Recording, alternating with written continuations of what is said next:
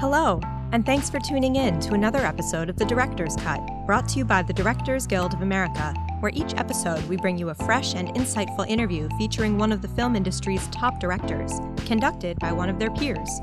Take a second to subscribe to our podcast on iTunes or wherever you get your podcasts.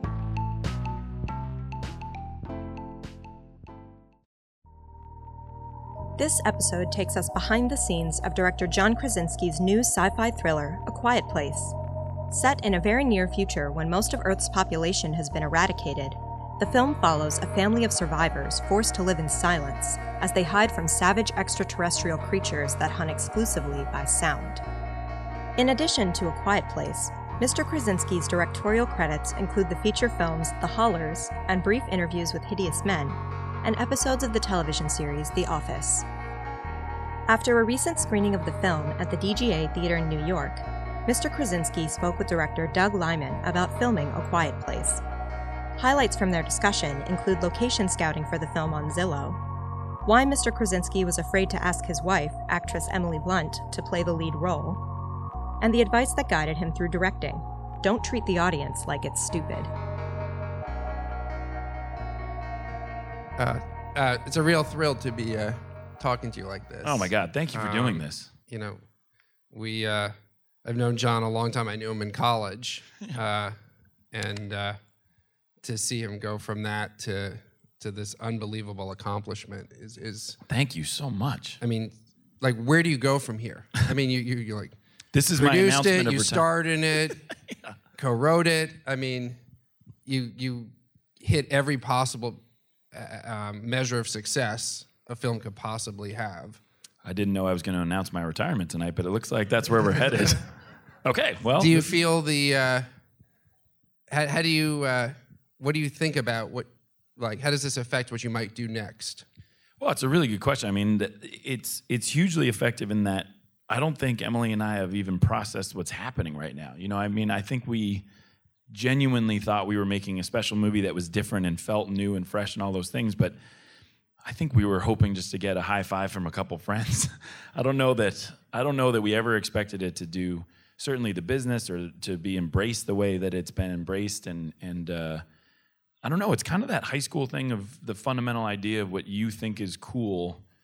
No matter how old you get, you still have that fundamental fear of like, man, I hope everybody else thinks it's cool.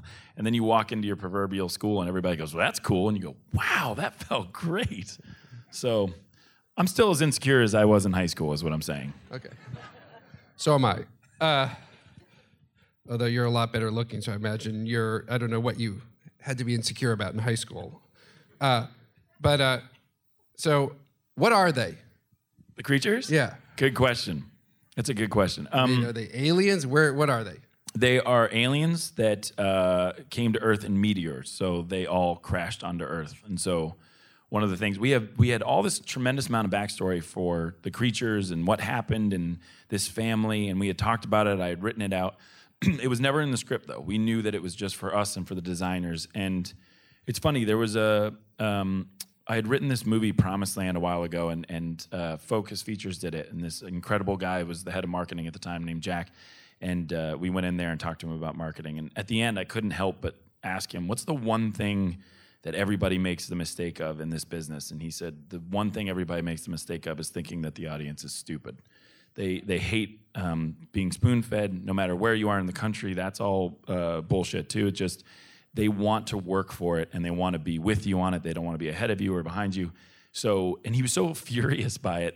It always stayed in my brain. And so when we were making this movie, I literally said to Emily, I'm going to take Jack's advice, and I don't want to frustrate anybody, but I'm going to see how far I can push this idea of, can you figure this out with the family? And that's the other thing is, this family doesn't know what is happening. So in order for you to feel like you're with the family, I thought that subconsciously you'd really connect to the family a lot more if you were in the exact same spot. I thought it would be weird if you knew the whole backstory, like a found footage version of an opening before the movie started. There's laughter, so they're like, not that, please, not that again. Oh God, we've seen that before.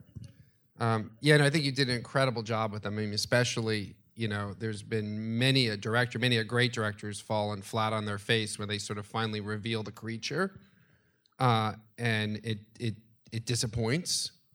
And I just thought, your creature was that ear was just something so unique. It was, since Alien, we haven't had sort of a design of a alien creature that was, so well conceived of for the threat that it posed. Thank you so much. That was, I have to say, I'm sure a lot of people in this room know the genius of ILM.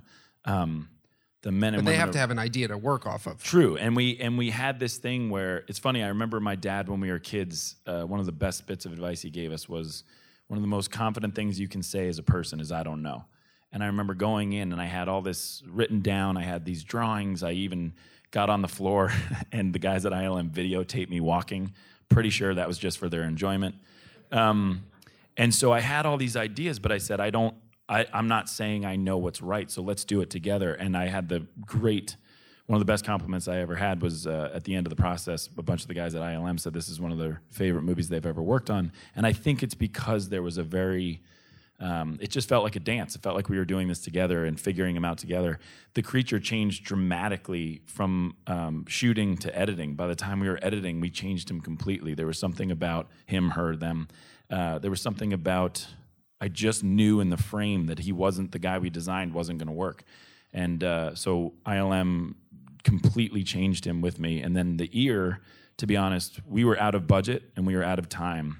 And so everything was locked. It was just delivering at this point. And I called ILM, and it was about 3 weeks from delivery. And I said, I have this idea that I've been tinkering with, and I realize we have to do it. We have to do this ear. We have to go into his perspective. And the coolest part about ILM is, again, with no money and no time, the response was, we'll do it. And I said, yeah, Paramount's going crazy, and they, we don't have it. And they said, don't worry about it. We'll do it. And I said, why? And he said, because you're going to make our guy cooler. Like this is they fiercely protect their creatures and their characters, and they just said, it's so cool. We have to put it in the movie because it makes our guy much more beautiful. And I thought that was so moving. And who told you that? I don't know. Was my dad? Your dad? Yeah, clearly not movie executive because I agree with you, but people don't want to hear their directors say, I don't know. Right.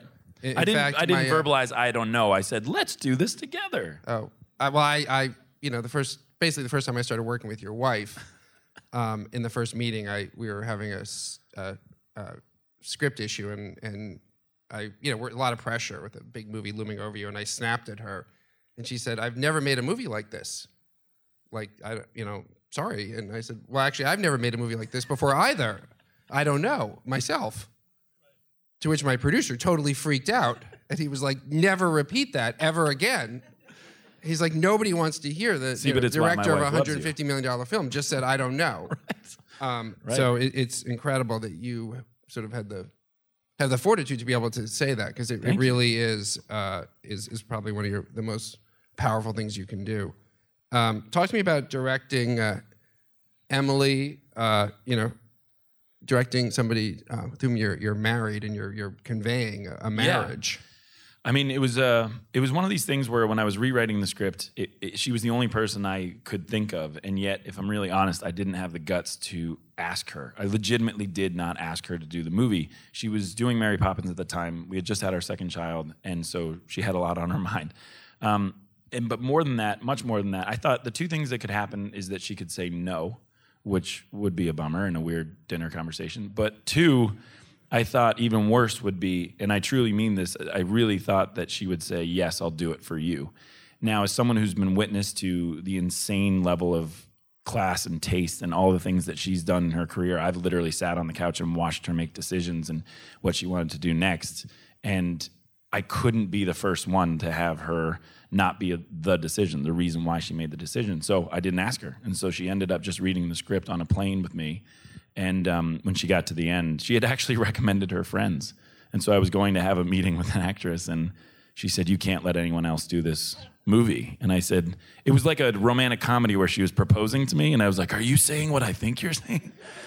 And she was like, you have to let me do this movie. And on a flight, I just yelled yes really loud. And people were like, yes, what? What happened? Yeah. And that's how it went. But as far as directing her, it was really interesting because I think we knew And I think every human being on the planet told us, like, what are you doing? So we knew that this could be a really scary scenario, and I thought, again, the best way to address it is just to be honest. So I sat her down. As soon as she said that she wanted to do it, the next night we had a glass of wine, and I just said, we have to go in right now. This movie starts right now for us, and so we got to treat this like our marriage and just be as open as possible about everything. If there's anything in this script that you kind of bump on or have a question, tell me right now. And then I walked her through every single shot that I wanted to shoot in the movie. I had it in my head, and I've never had that before. I've never had a pure vision like that. And I walked her through every shot, and we talked about how to shoot different things and what I'd be looking for in every scene. So when we arrived on set, it was kind of just like we had been preparing a play, and that this was just hers now, and she had to just rock and roll, and she knew exactly what I was going to do and what I was going to ask her to do and where the camera was going to be. And so it was just so beautiful. That on top of which, as you've experienced, the week before we went in to shoot, I was looking for an editing bay, and we went to the amazing folks at 1619, and Rob Marshall was editing Mary Poppins there. And he said, when do you shoot? And I said, next week. And he said, oh, man, you're going to see. And I said, I know, I love her. And he said, no, you'll see. And I said, I know, I'm her biggest fan. He went, nope, not until you're in the room when she does what she does will you know why she's so good. And I thought that was an amazing compliment from an amazing director, but then I was also kind of like, how dare you, sir?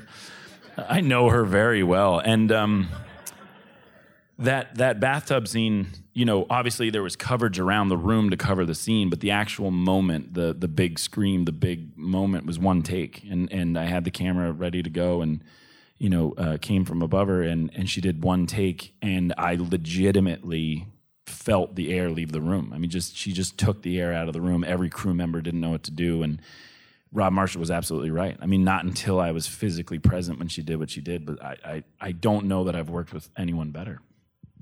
And I agree. And what about working with Millicent?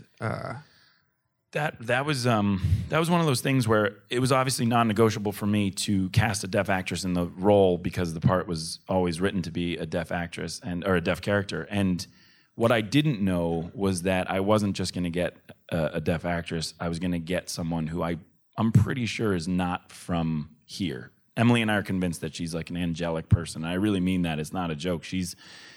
I needed, selfishly, more than a great performance, I needed a guide I wanted this to feel authentic, so I wanted to know what it was like to be the only deaf person in a hearing family. Did you feel empowered? Did you feel frustrated? Do you ever feel to blame for things like you are in the movie? I wanted to know, and she was so incredibly generous and so gracious and so articulate. It was like she's been here time and time and time again. And it immediately became contagious on set. The entire crew realized that there was something special and someone special in their midst. And so working with her was truly one of the greatest experiences I've had, because I learned so much. I know this sounds super romantic, like a Hallmark card or something, but it's true. I've never had someone take in all of me when I was talking. You realize how much is communicated through your voice. And this person was looking, yes, at my gestures and at my face, but she was looking truly like feeling something different, feeling my essence. And I really changed a lot of the movie here and there to capture that, because what she was doing was something bigger than communicating. It was almost like she had a presence that if I could somehow get it in that frame, it would be remarkable. So she was just an incredible partner, just an unbelievably incredible partner. And then the physical part of it, she had a translator. But some of my favorite moments working with her is I'd come over to her to give her a note, and the translator would come over to stand right by her, and she'd wave off the translator, and she'd sign, I know exactly what he's telling me. It was just amazing. And you learned sign language. We learned sign language for the movie, certainly for the scenes. Then we all started learning more sign language to be able to communicate with her. And then you saw like the transpo guys learn sign language. Like, it was so beautiful. It was so amazing. And it was just a special thing. I wish I had learned more. I mean, at the end of the movie, she started, like I said, made changes to the movie, but I'll never forget, people said, how did you form this family? And I had this weird idea, and if it didn't work, it was fine, because we could go to the old way of like, let's all go to Red Lobster together and pretend to be a family, and then we'll be a family on the film. But instead what I did is I said, bring your families over, and I'll bring my kids, and we'll all get together so that you can see me be a parent and I can see you be a kid. And that's really what changed everything for me. Watching her communicate with her parents, watching Noah communicate with his parents, and how they communicated to him and what he responded to and she responded to. And they said the same thing, that watching me be with my kids, they sort of got my essence of how I would be a dad, and that was really moving. But one of the things I saw her say to her mom was, she said very quickly, "I love you." And I said, "That's really beautiful." I said, "How many different ways can you say it?" And she said, "There's I love you, and then there's the one you see in the movie." And then I said, "What's I always love you? I've always loved you." And she did it. And the moment she did it, she signed it. And as soon as her hand started doing this, I just started weeping in my living room. And Emily saw it too. And she was like, "Oh my God." And I was like, "That's going in the movie." and so I told her mom, I was like, "I'll be stealing that line that your daughter basically just wrote in the air." So that's how it got in. And I think, certainly for audiences in cities like New York and probably for the critics, there's a real sense that this story is an allegory for the times we're in right now of preparing children for an uncertain future. Maybe because I'm, politically minded, I don't know if people in the audience here felt the same thing, that it might also be a commentary, because it is so, because you are in fact preparing your children for a future that's uncertain. Was there any sense in your mind that this might also be reflective of what's happening in this country right now politically? Well, it was interesting because for me, when I was doing my rewrite, that's the thing I really drilled down on, this whole idea of family for me, because truly 3 weeks before I read the first spec script, we had our second daughter, so I was holding a 3-week-old while reading a spec script about a family that's doing everything they can to protect their kids. So it's the reason why I chose to direct the movie. Anything I do, I'm such a huge fan and very well versed in the large pool of talented people that those are the movies I really would want to watch more than my own movies. So it has to be something that really pulls me forward, and that was it, this idea of parenthood, and it really triggered all these emotional responses of what would I really do for my kids. So yes, to me, I always knew that it was going to be an allegory for the moment that I think all parents fear most, which is 2 things. One, that day that you release your kids to an experience all their own, whether it's college, whether it's marrying someone else, whatever it is, or if it's something as simple as not being there. I remember Emily connected to that even more. She said, "My biggest fear in this movie is not releasing my kids to the unknown. It's what if I'm not there when the unknown happens?" And I thought that was really big and heady. But what Emily and I talked about is certainly the reason why we responded the way that we did is because this world feels unstable. So more than just, for my daughters, hoping they meet the right guy, there's more fear than that nowadays. From everything from technology to, will they really understand what an experience is? Will they be able to take in art and beauty and all these things? Or are we sort of sliding into this unstable, unknown world? So yes, that's what it was. But it wasn't overtly political. But I love that you thought that.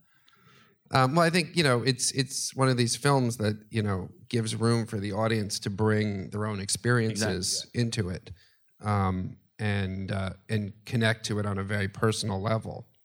I appreciate that. That's awesome. That's the greatest compliment you can get, is that it starts a conversation. Yeah.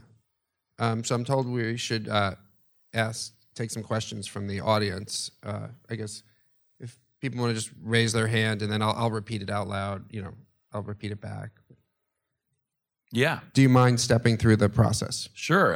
It was a 30-day shoot. It was very fast. We shot it up in Pawling, New York, which was that was the other non-negotiable thing for me, is that I wanted to shoot it. I grew up in Boston, so the sort of northeast feel of where the woods meets the farms was very visceral to me, and so I wanted this farm to not feel like Plains farm. I wanted it to feel like farm with woods and lakes and rivers and stuff all around, that they felt very isolated within isolation, which I liked. And so we went up there. I the process was pretty wild, because I was actually shooting this show, Jack Ryan, for Amazon, and was flying back to New York every weekend. I found that house on Zillow. I location scouted on Zillow because they hadn't hired a location scout yet. Because I think they were like, yeah, we'll totally make this movie. We'll never make this movie. So I was flying back, and we went and location scouted that in 2 feet of snow, which I thought was pretty awesome. Nothing better than a location scout on a tractor. That is true. We got there, there was 2 feet of snow, and I was like, well, this is a wash. And the guy was like, why? I have a tractor. And I was like, obviously, we're going to go location scout on a tractor. And then I finished Jack Ryan. I had 5 days off, and I started prep on the movie. And we were up there, I think it was an 8-week prep. We did 30-day shoot. We were very lucky to get pretty much 95% of the movie was on that location because our production designer, Jeff Breedcroft, is a brilliant, brilliant genius, not only in his design, but in his ideas, which was, if we could get a location very close, we won't have to go to the stages. We definitely wanted to do stage work, and of course wanted to do stage work in New York. But to travel this company, we'd kill 3 days just to get down and back. So he said, there's this horse farm just down the road, literally 10 seconds down the road. And I wonder if the state would allow us to make it a stage. And sure enough, the state came up, acknowledged it as a stage. So if you guys want to go make movies, there's a horse farm right up there that's ready to be a stage and also do some horse shows at the same time, which was really cool. So we were able to, the location was within 3 minutes of each other for 95%. So the only thing I can tell you about that is not only logistically, certainly from a producerial standpoint and a directing standpoint, there was something different happening. All of a sudden, it became summer camp. I mean, every single crew member got out of their car and they could smell the smells, the little bits of dust, corn dust flying through the air. I mean, after a while, it really does sink in. I mean, you know, again, these transpo guys by the end were like almost teary. They're like, how are we ever going to go back and do another movie? I mean, this is so beautiful. And it was something really special. And so I think that was sort of part of the process. And I talked about the ILM stuff, but yeah, it was really run and gun, which, you know, everybody, it's the weirdest thing, right? Because when you're in it, you're like, this is how movies should be made. And then you're halfway through it and you're like, why don't we have more money and time? But one of the funny things was I was talking about outside as far as process was in post, we wrapped November 1st and the movie came out April 6th. So that was 5 months. And we hadn't done one drawing of the creature. We hadn't had one meeting with sound. And we hadn't had one meeting with music. And so my post situation was as crazy as anything I've ever experienced. And I was naive enough and inexperienced enough, like they were talking about with Edge of Tomorrow, where I was like, I could totally do it. And the producers were like, awesome. And then about 3 months into it, I was like, I'm going to die. I'm gonna literally die. And so we premiered in South by Southwest, and 18 hours before I showed people the movie for the first time, I was still physically cutting picture and mixing sound. So as far as premieres go and being nervous, I was like vomiting blood. I was so scared. And it turned out to be the best. But the point of that, was the only time I was really glad that we didn't have a lot more time is after it was all done. I think if we had had 6 more weeks of sound mixing, I don't think I'd be here. I'd be like living in a cabin somewhere. I would have lost my mind because it was so much fun to do. But then when you start tinkering and you hear notes, and I think I turned to my sound mixer one day and I was like, can you get the nail to be like wetter? Can it sound like wetter? And when you start talking like that, people are like, we should wrap it up. We should just let people see the movie because you're losing it. So, you know what's funny is I was pushed to do storyboards the whole time, again, by my amazing production designer, and I didn't. I just had it in my head, and I wanted to. There was something about it that I really wanted to communicate it with it. This was my weird esoteric take, was if I could communicate it and talk to you about it, then you would have to ask questions, and we'd have to have a dialogue about it. And if you saw it in a picture, you would make assumptions that I didn't want you to make. So we had conversations like any movie, but we had them, it felt like exponentially, and it was awesome. I mean, for someone to say like, now when you say army backpack, do you mean like actual camouflage? And I'm like, no, it's a backpack of a guy who was in the army, but it's not necessarily camouflage and things. You know, it was just really great that it wasn't drawn for me. That said, there were a lot of times that I wish I had. Certainly the stunt stuff, like the stuff with the kids in the corn. I definitely probably went over a half a day on that where I didn't need to, and I probably could have communicated a lot quicker to everybody. So there were times where I should have done it. I didn't know that. But I already retired, so I'll never do it again. But if I did do it again, that's what I'd take into account. Certainly for the action stuff, I really want to storyboard it. Other questions?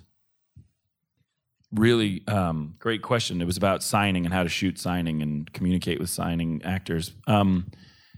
It was something where two things. Everything happened organically, and I love letting things happen organically. You know, Doug's point is very true. I didn't say I don't know a lot, but in my head I knew that it's okay if, you know, I've been around so many great directors that you see the best ones are willing to make mistakes. I remember Sam Mendes, I would say, was one of the people that I learned from most. Was he's as happy being right as he is being wrong. And that I remember being so unbelievably empowered by. And so I was shooting all the sign stuff wide enough that you could see the sign.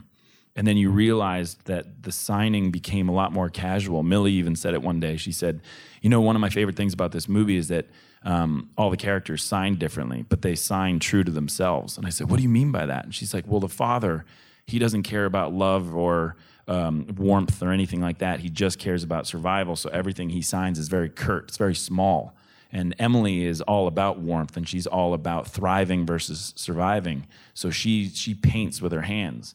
And me being deaf, I only sign. There's no other way to communicate, so I have this other thing.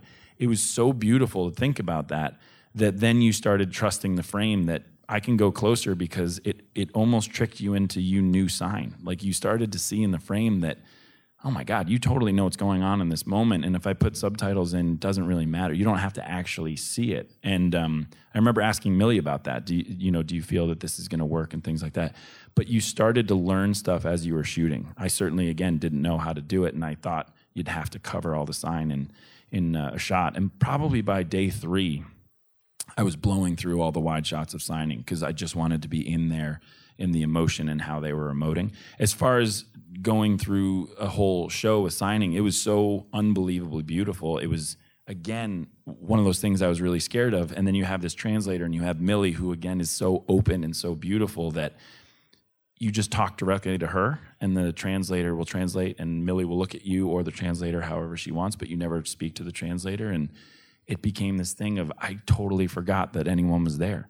And then Noah, he learned signs so fast that he learned the scenes. Then he learned how to speak to Millie just like adorableness the first 3 days of pre-production.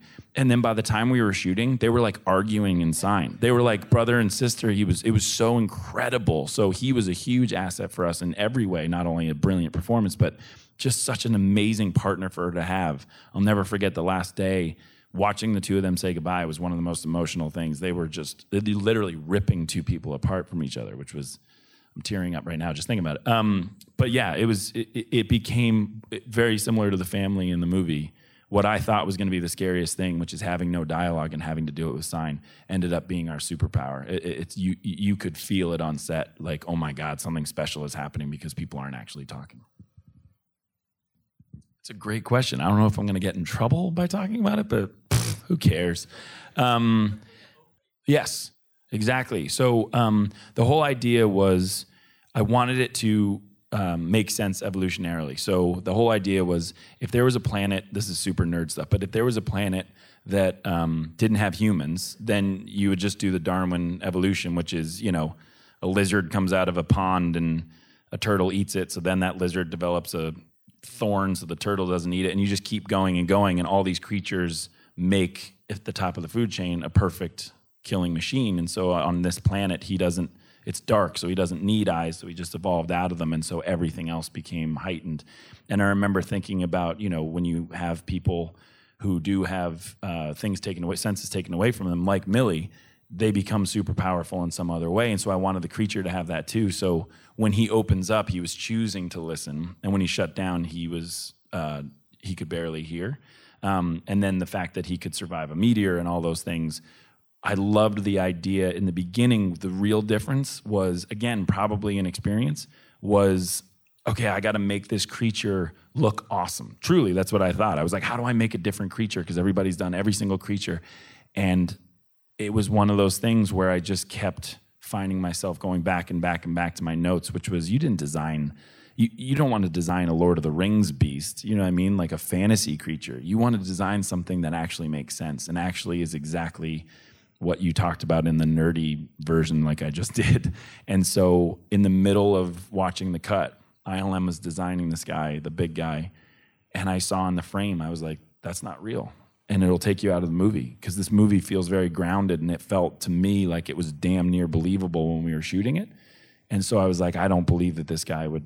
And it's funny because I was like, no, I don't believe that this guy would exist, but this guy can come from a meteor and have an ear that listens. I buy that. And so we just did an about face, and we made him a lot more slender and a lot more, I don't know, like kind of a scrappy survivalist evolutionary creature, rather than what an ignorant person in the beginning like me thought was like, I just want a cool ass creature with pecs. And it's like, thank God we didn't do that. That would have been a disaster.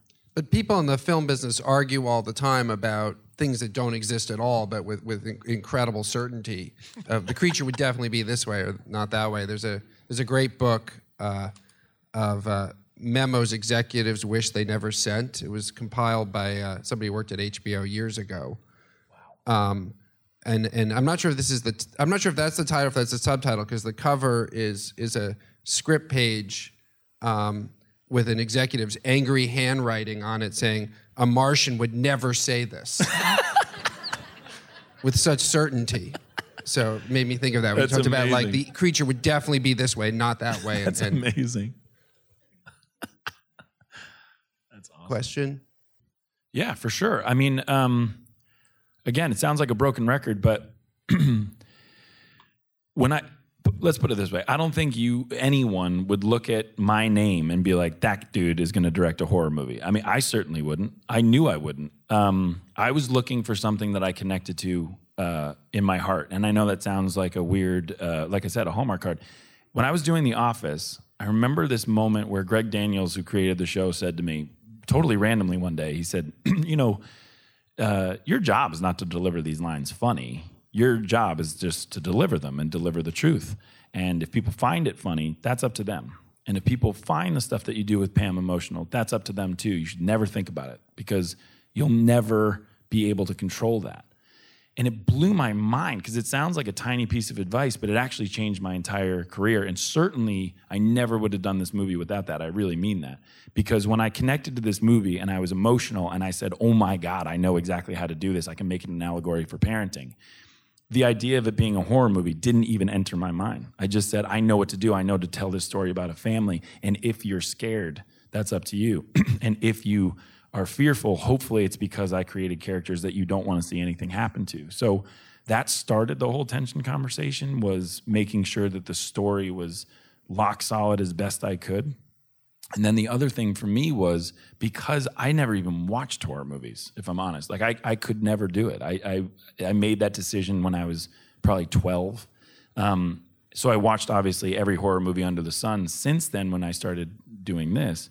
And the first thing I learned was how stupid I was. How stupid I was to unilaterally decide to cut out an entire genre of film because I assumed that I would be scared, or I assumed that it would be less than what I thought.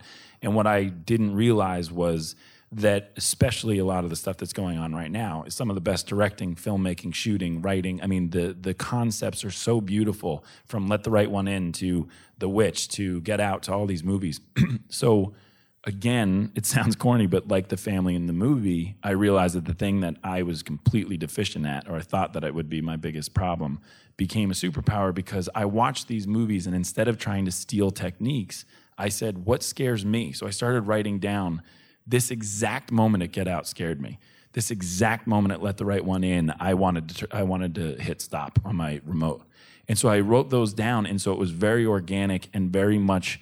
When we were going through our movie, I said, what would scare the shit out of me about a kid in with a flashlight in the corn? And it was like, it would not scare me now. It would scare me right now. And so it was just this thing of relaying back what I felt about movies, rather than, okay, I'm going to steal from these movies.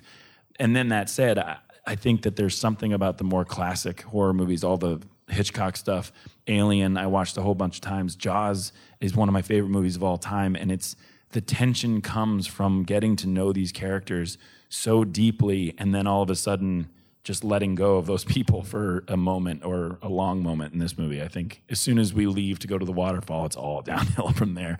It's just a bad day for this family. So that was sort of my process, is just to be as honest as I could about what would have scared me. And it was interesting. A friend of mine at South by Southwest said, "Oh, I never would have thought you were the horror guy." And I was like, "Yeah, I can't even watch horror movies." And he went, "Oh, well, that's why you directed a good one." I said, "What do you mean by that?" And he said, "If you tried to make a scary movie, you would have sucked. You would have just completely missed. But you didn't know that you didn't know what you were aiming at. You just went from your heart." And he's like, "That's why it was great." And I said, "Thank you so much." And I'm going to tattoo that to my back. It hurt, but it's all there. All the words are there. All right. Well, no more questions. Thank you, John. Thank you, guys. No, I mean, thank you so much for coming out. I really appreciate it. Extraordinary work. And thank you, man. Thank you for doing that. Thanks for listening to another DGA Q&A. If you'd like to hear more, you can find past episodes of The Director's Cut wherever you listen to podcasts. In the coming weeks, we'll hear from directors Lynn Shelton, Jay Chandrasekhar, and Paul Schrader, so be sure to click subscribe so you won't miss an episode. Thanks again for listening, and we'll see you next time. This podcast is produced by the Directors Guild of America. Music is by Dan Wally.